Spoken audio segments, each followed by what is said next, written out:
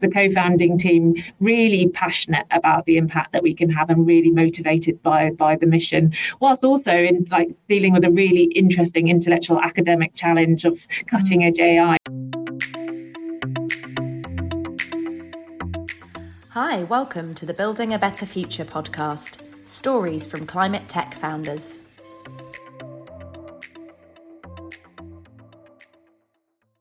Hi, everybody, and welcome to this week's Building a Better Future, stories from climate tech founders. We normally come to you live on a Wednesday, but today you're getting a bonus Friday episode from us as well. So lucky you. Throughout this series, we've been chatting to founders who are still in those exciting but challenging early years of startup life.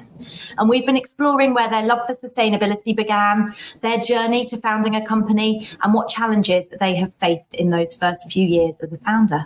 My name is Cherry, and I'm the founder of Above and Beyond Recruitment. Our business partners with climate tech startups, and we help them to develop their employer brand and then grow and scale their product and engineering teams. If this is your first time listening to the Building a Better Future series, then please go and check out some of our previous episodes. The video recordings are all on my LinkedIn page and on the Above and Beyond YouTube page, the link to which will be in the comments. And we have a podcast version available via Spotify, Apple Podcasts and Acast. So go and search for it there. Today, we are joined by Buffy Price, COO and co-founder of Carbon Re, who are using AI technology to decarbonise the construction sector. You'll learn a lot more about exactly how they're doing this throughout today's episode, but suffice to say, they are probably the most impactful startup I have ever spoken to in terms of the sheer volume of carbon emissions that their technology can and will reduce. But Buffy is no stranger to impact. Throughout her career, she has worked on the most wonderful array of interesting and important projects. Everything from animal welfare to documentary filmmaking, sustainable development policy, through to human rights and disaster relief. I'm absolutely honoured to have Buffy with us today to share her journey, her career and her startup journey with us. Welcome, Buffy. Hi, Cherry. Thank you for having me on today. No problem. Absolute pleasure. I'd like to start, as I always do, by going back to the beginning, back to those early years of your life, those sort of, formation years, education, university, and just sort of understand that you've dedicated your entire working life to these really important causes. Where do you think the spark for that came from? Is it something you always knew you wanted to do? It really is. And honestly, I've pondered this quite a lot. My father's a doctor, so the family GP in our local town. My mum was a teacher, so I guess quite sort of honourable professions in that regard. But I've also had a really privileged and very lucky life. I'm the youngest of three. We have very traditional nuclear family, and I think a lot of the opportunities to work in sort of areas of justice and support, they don't always pay very well, and actually having that support of a family that I knew I'd never be homeless, even if I was working for free, volunteering on various projects and things like that. That's a luxury, and I also wanted to be able to give back a little bit in that space as well. So it's certainly something that has just been innate. When I was little, me and my sister used to make my dad join Friends of the Earth and all sorts of charities, and then just moving on from that, I have a really deep sense of injustice, and it's something that really drives me. And if I can give back in any way, I will. I'll try. I love that. I think that's a really important combination, isn't it? Seeing people in your life that you looked up to, your role models, your parents, doing things that were giving back to the community in some way, combined with having that position of privilege that enabled you to kind of choose those honourable routes. We weren't like crazy rich, by the way, just the luxury of a comfortable home certainly provides that backdrop to be able to give back if you can. Yeah, but there's something also unique in the fact you recognise that, because I think a lot of children, perhaps even from that comfortable or from privileged background, don't always recognise that position of privilege and the fact that they could and can use it for positive impacts. That's amazing.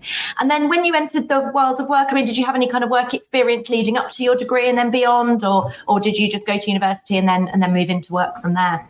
I know I'd done did plenty of babysitting jobs and bar jobs, and actually the work ethic really came from my dad.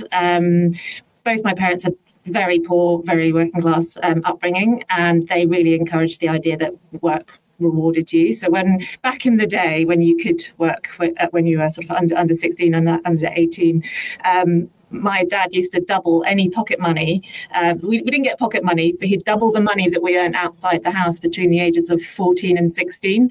So then my brother was doing a paper round that got, £4 a week. So he'd give him £4 a week. So you didn't get money for nothing, and you didn't get money for doing household chores, but it's sort of trying to instill a good economic sense in us. And I was very lucky because I was quite motivated by the reward and got a really, really decent babysitting job and worked all my summers. So it was all, what you could do in the 1990s to get extra pocket money and extra cash, but it certainly drove that work ethic. And I did want to become a doctor. I did my A-levels were in sciences. As when it came to it, I actually started at Sussex University doing artificial intelligence and management studies. So little did I know that my career would turn out to be that I was managing an AI company. But I was really a fish out of water. In 1999, there was 106 people, I think, doing sort of computer sciences and artificial intelligence at Sussex at the time.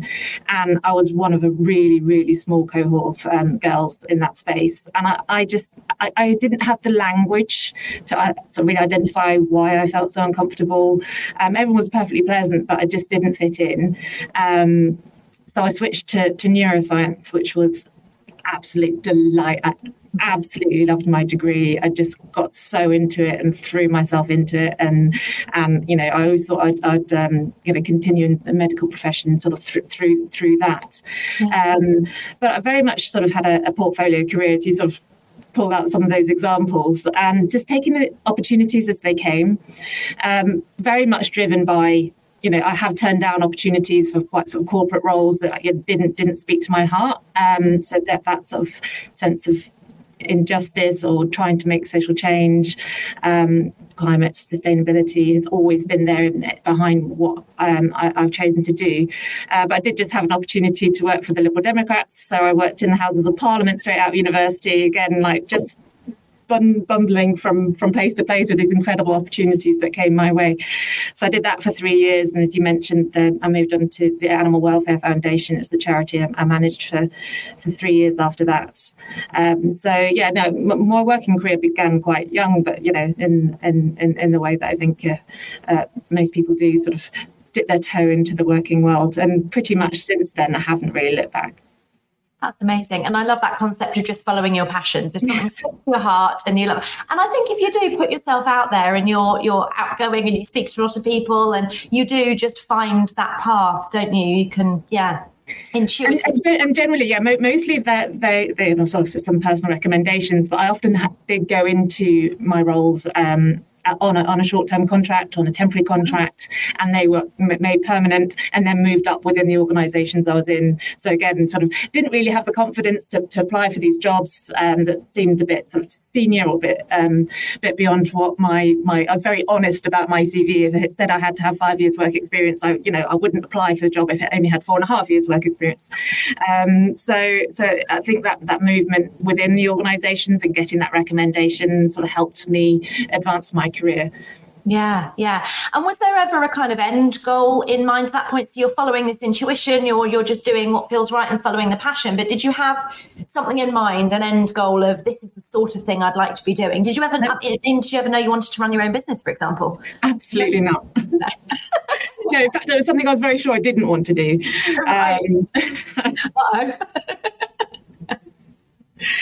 Now I'm here, I'm very glad it happened, but it did really feel like the steps I've taken, if I look back over my CV, if I try and craft that narrative from doing artificial intelligence initially at university to where I am now, I can make it sound like this beautiful, very designed path. It really hasn't been like that consciously, but then as you say, you have these sort of these direction that the things that you do take and things you turn down obviously are driven by your personality and your likes and dislikes and the people that you like working with. Yeah. So the longest stint I had was at Amnesty International, where I was for 7 years. Again, went in as a temp on sort of £12 an hour, just doing an admin job.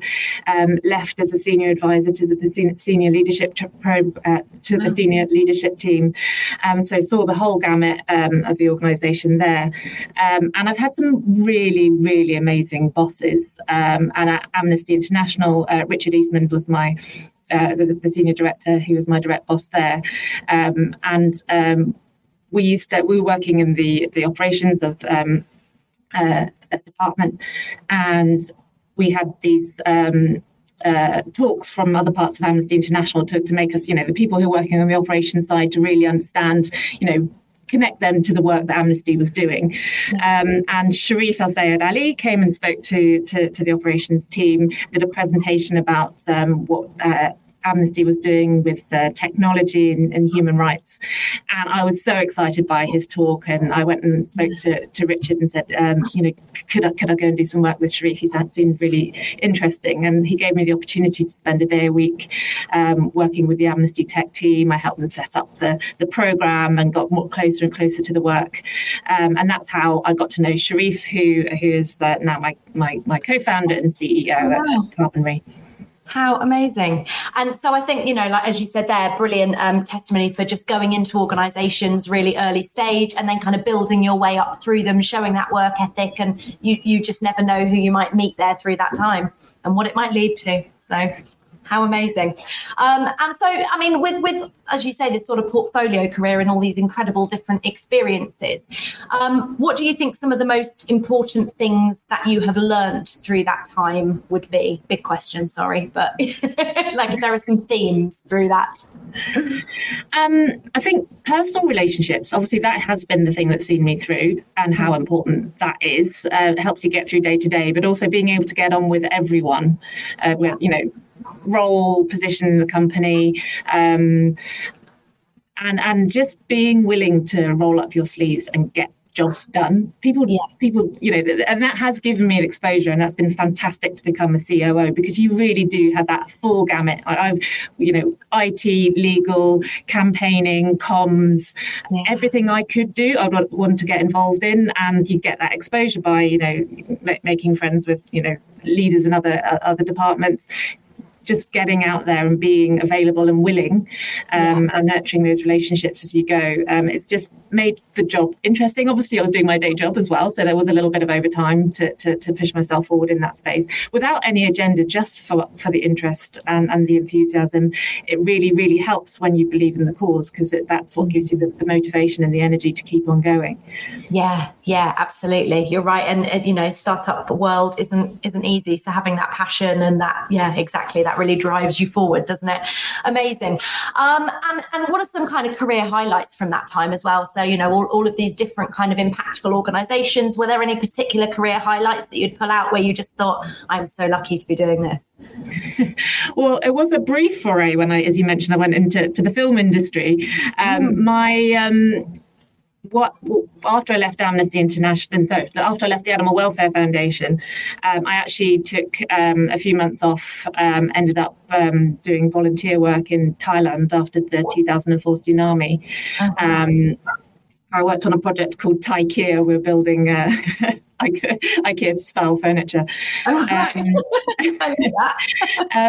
that sort of gave me time to pause and think about where I wanted to go. And I thought, entering the world with no job, had nothing lined up. And said, I'm going to make hard-hitting documentaries that will get seen by a handful of people at the EU, but that will, have fundamentally changed policy. So this is what I'm going to do. So I just, again, people being available, willing to be a runner, landed on this film, nothing to do with changing policy, but it was a Ridley Scott production, directed by a famous director called Kevin MacDonald, and it was the docu-film called Life in a Day, and it was a time capsule of life on this planet on the 24th of July 2007, I think it was.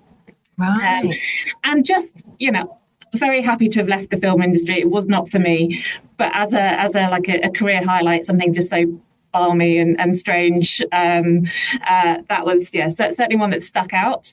But essentially, what I learned from that was all jobs are, you graft, you work, you sometimes you're sitting at a desk, sometimes you're having meetings, and I didn't really feel that was the right place for me to make change, and that's when I took the step into Amnesty International.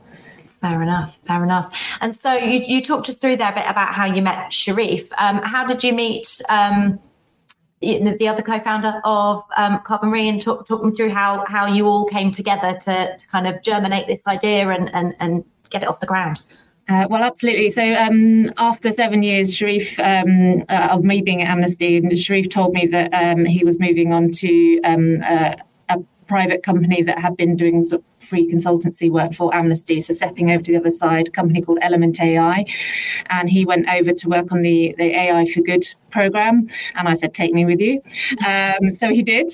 And while we were there, he established that program as the AI for Climate program. I was the partnerships manager, so we were working together formally, closely for the first time.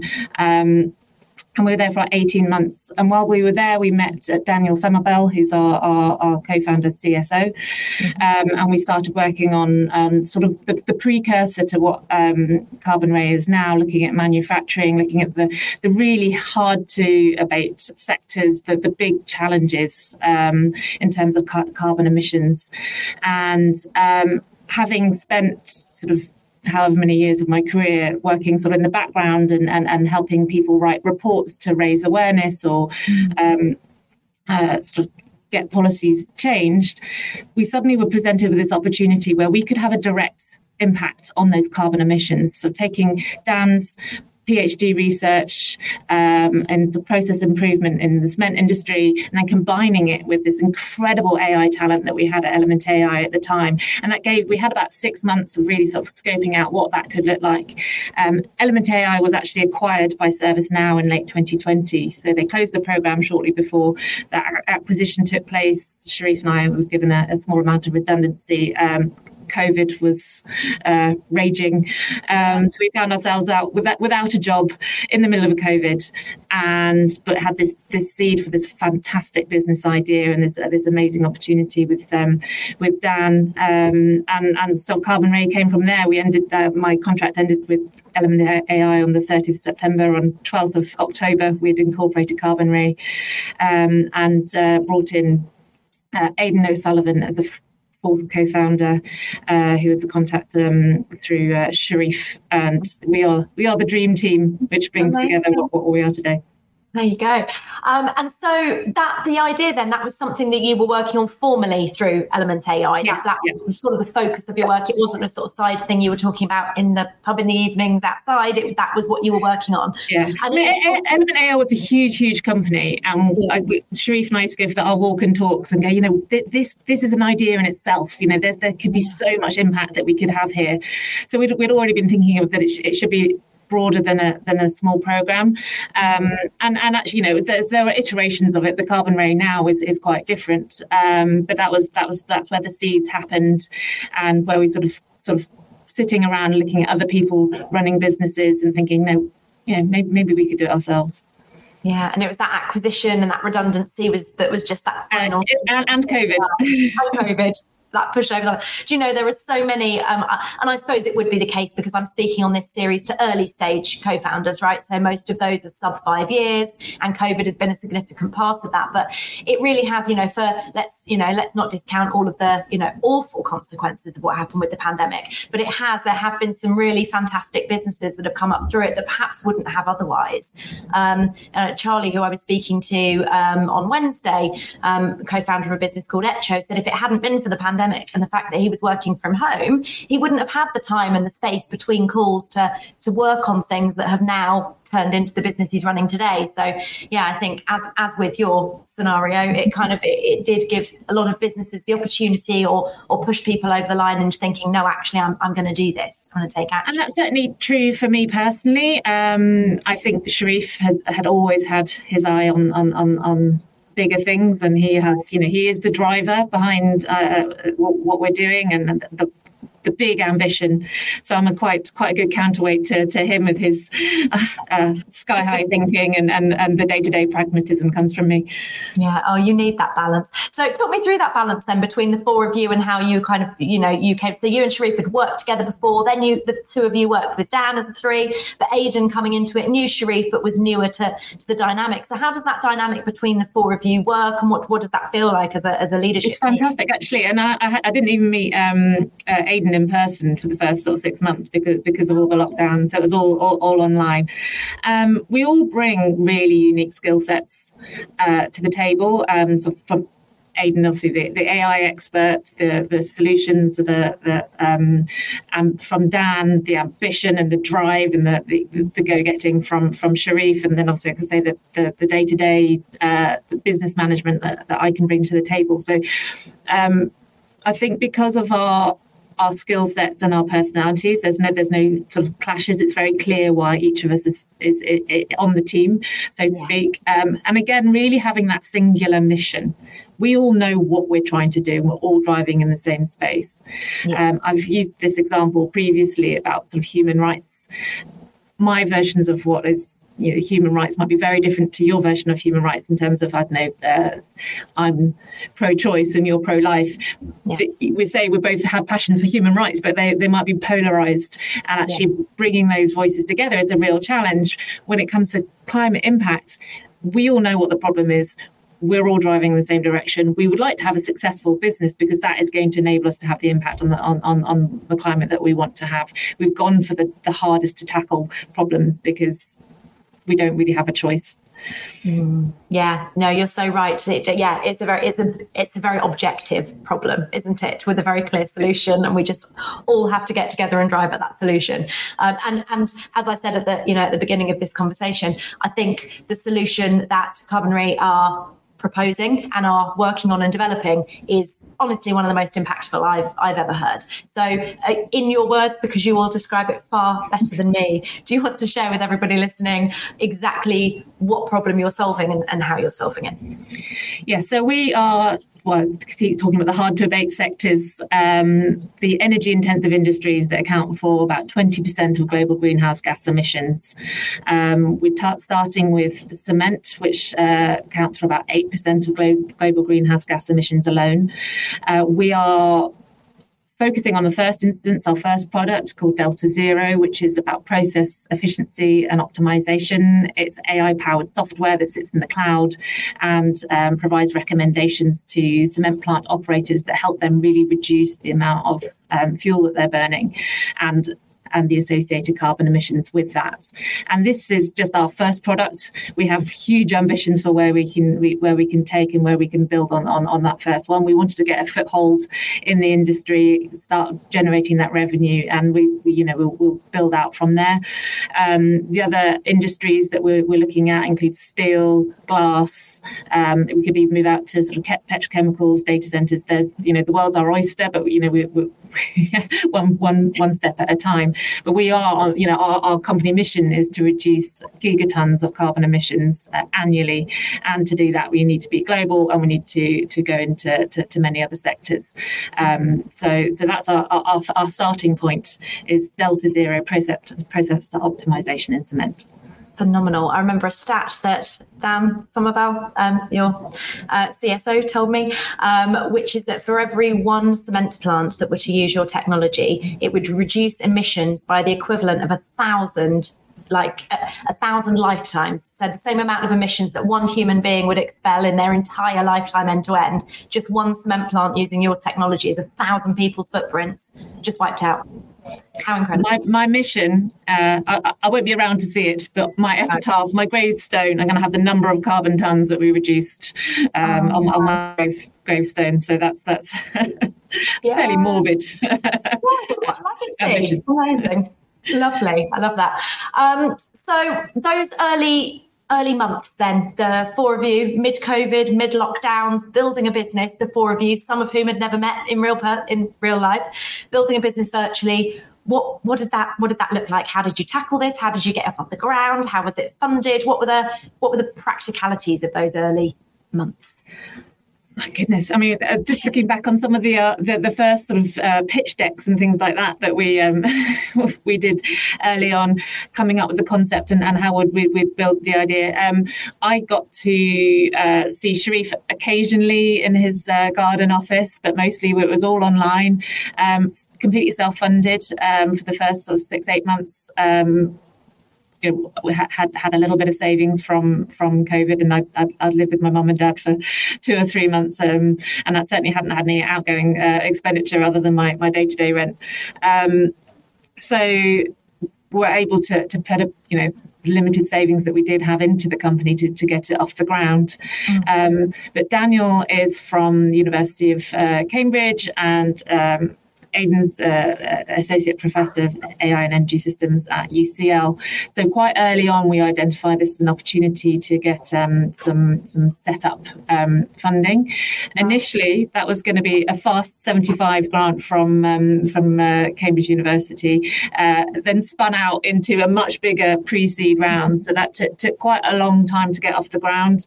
But by between August and October the following year, we'd had our first funding round of about £1 million, just over £1 million, with UCL and Cambridge in investing in us. So that was, kept us going and enabled us to start providing a small salary and hire our first few people.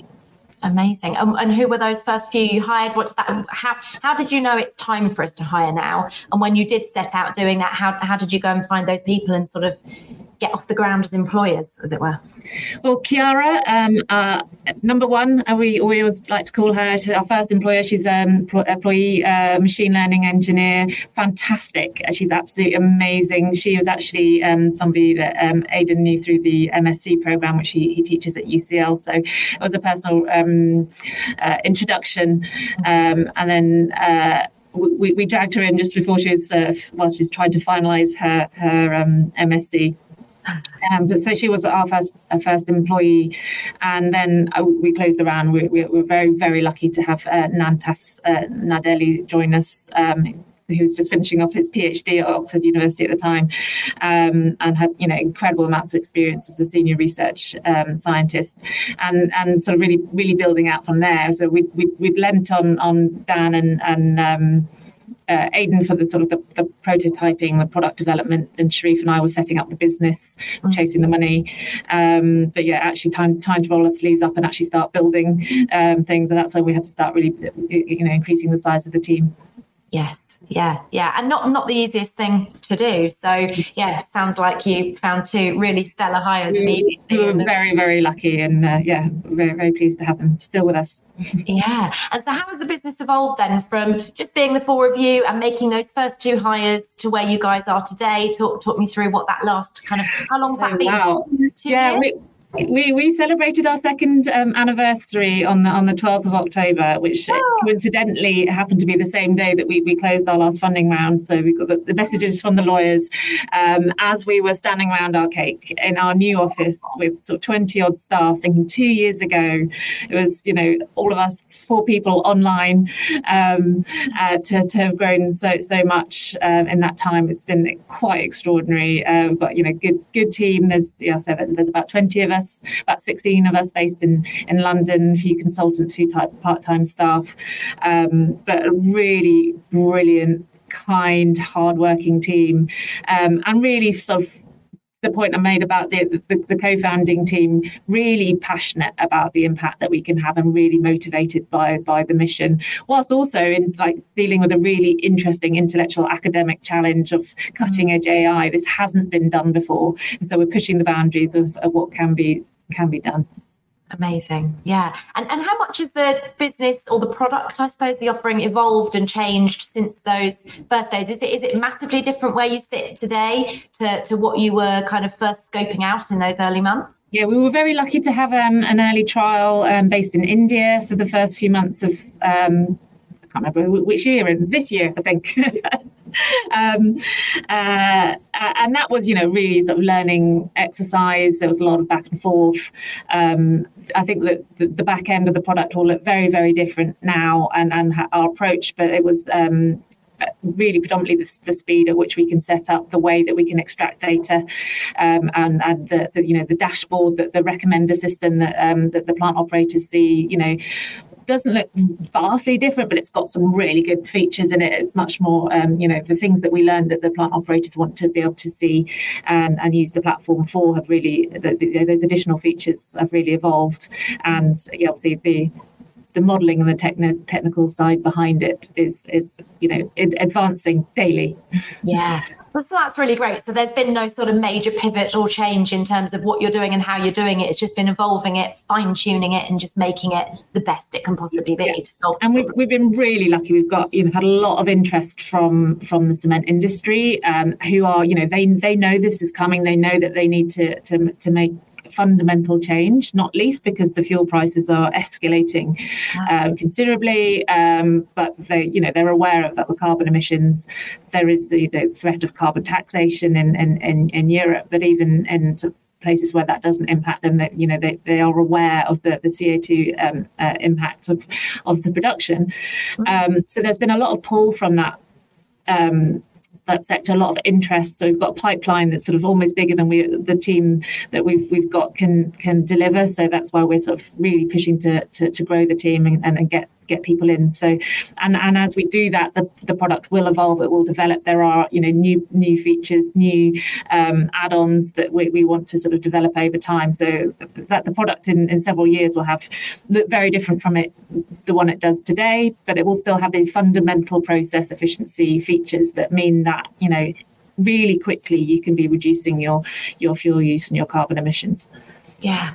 And I think what's so compelling about it as well is the fact that it's these reductions that can be made now. Like a cement plant starts using this and it will reduce emissions. It is reducing the amount of carbon dioxide and equivalents going into the atmosphere immediately, isn't it? Absolutely. And I think there's such interesting sort of new technologies emerging. I've met some fantastic other startups in this space, the industry conferences that we're going to. There's some brilliant novel technology out there, but it's just not ready yet. It's not ready to scale. It's not ready to implement. And pretty much no matter what you do, process optimization, what Carbon Ray's first offering, will always be relevant for carbon capture and storage to work. For we can be a part of those solutions that are emerging in the future. We'll be developing our own solutions to add to that, but we really wanted to have something that would start having impact today. Yeah, fantastic.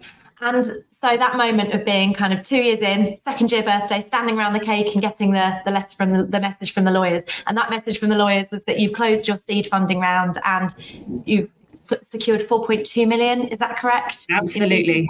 And as a director and person who gets to look at the bank account, that was a very exciting moment, I have to say. I bet. Like, how many zeros? Yeah. Lovely. And so what's that money going to enable you to do? What are you planning? What does this next 12 months bring for Carbon Ray? Absolutely. So really it's runway. We are going to build the team, develop product.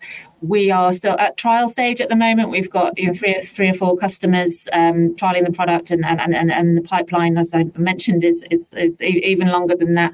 So we're going to build out that product, start getting revenue, convert those into license agreements, and go from there. Really, so it's embedding the growth of a company. We begin looking at maybe geographical expansion, maybe having presence in the US. We already have somebody in India and somebody in Thailand at the moment. But the cement production is a global business, and we need to have people sort of on the ground and able to support the sales, but also manage the accounts once they're up and running.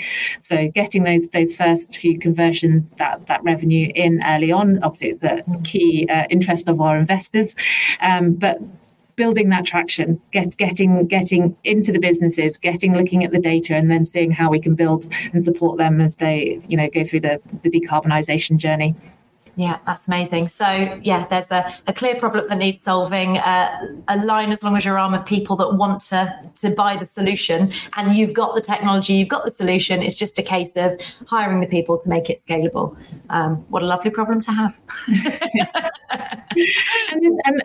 There's a lot. There's not lots been done with this data. There's a lot that can be done. Like we're looking at a first challenge, but like seeing the opportunities with the digital twin, where there are savings, where there are new ways of working. We need that kick-ass team of sort of AI talent to be able to explore that and model it and make that product better and better. Fantastic. Well, there you go. So if anybody listening to this is working in AI or machine learning or software engineering in any capacity and has a passion for wanting to reduce carbon emissions and make the world a better place, then have a look at Carbon Ray's website, have a look at the careers page, and they need your help. Perfect. So I always round out by doing 3 quick fire questions. So the first one being, what would be your top piece of advice for somebody who's thinking about setting up their business but just needs, that extra push? What would you say? Well, for me, the extra push was Sharif. I don't think I would have ever done this. I know I would never have done this on my own. So having a team around me of people who are pulling in the same direction, that we can, the days that you're exhausted and they can pick you up. So having somebody, an ally who can help you out and go on that journey with you, for me, was fundamental. So find yourself a Sharif. There you go. And again, if so, another shout out there, if anybody's listening to this that here's that advice and thinks that's great, but where am I going to find my co-founder? You've got, 5 days now to apply to the next Carbon 13 cohort. So for any of you that don't know, Carbon 13 is a venture builder. They've got a UK chapter and they've got a Berlin chapter. And it is where people go if they have a fantastic idea to sort of solve climate change, but they just need people around them to help them work on that idea. So if you either have an idea and you need a team, or you want to go and join a team and find someone that's got an idea and help them solve the problem, that's a great place to go. So quick shout out on the side for them. And second question, which business or sustainability role model do you wish you could just spend 1 hour with? Well, I'm going for Robert Downey Jr., who is obviously Iron Man, but has set up the Footprint Coalition, which is impact investor, but also they provide charitable grants for advancing climate tech. So if I had an opportunity to sit in a room for an hour with Robert Downey Jr., that would make my day. And you can tell him all about your filmmaking experience. Do you know, I didn't know he was doing that. That's absolutely amazing. I'll go and look that up after this. And the third question is, what is one quick lifestyle change that you could recommend to the listeners to help them live more sustainably? Just one quick and easy thing that they could do. No, I really struggled over this one. I'm going with write to your MP. Which is controversial. We all know that we should have keepy cups and canvas bags and not drive and not fly and all the things that, eat less meat or no meat. But the problems that we're trying to tackle, the day-to-day changes that I can make are a drop in the ocean. We really need to lobby big companies to actually have sustainability goals. Talk to Shell or the big oils, the big techs that have resources to make change and can make fundamental change, and they need to put their money where their mouth is and actually deliver. So I'd go lobby through your MP. That's amazing. And are there easy ways people can do that? Because that's something, I'll be honest, as somebody that I think is quite proactive and engaged, and, I haven't ever done that. Is there an easy way, if you think I want to write to my MP, are there templates or letters that people can access? And you can just, honestly, you can send them an email online. You go to your MP, your local MP, go to their website, find their email address. It's all available online. If you want to follow a campaign, they're like change.org. There's lots of Greenpeace. They are, brilliant organisations that are lobbying for change. So you can sign petitions and do it that way. But everyone has the right just to sit down and write an email to your MP. I used to be the person who had to reply on behalf of the MP that I was working for. You were due a response, and the more people that are talking about the same thing, the more voices that we have. This is the change that we want to see from these big companies, who some of them don't even have zero carbon targets, or if they do, they're almost meaningless. We need to see action, and we need to put that pressure on them.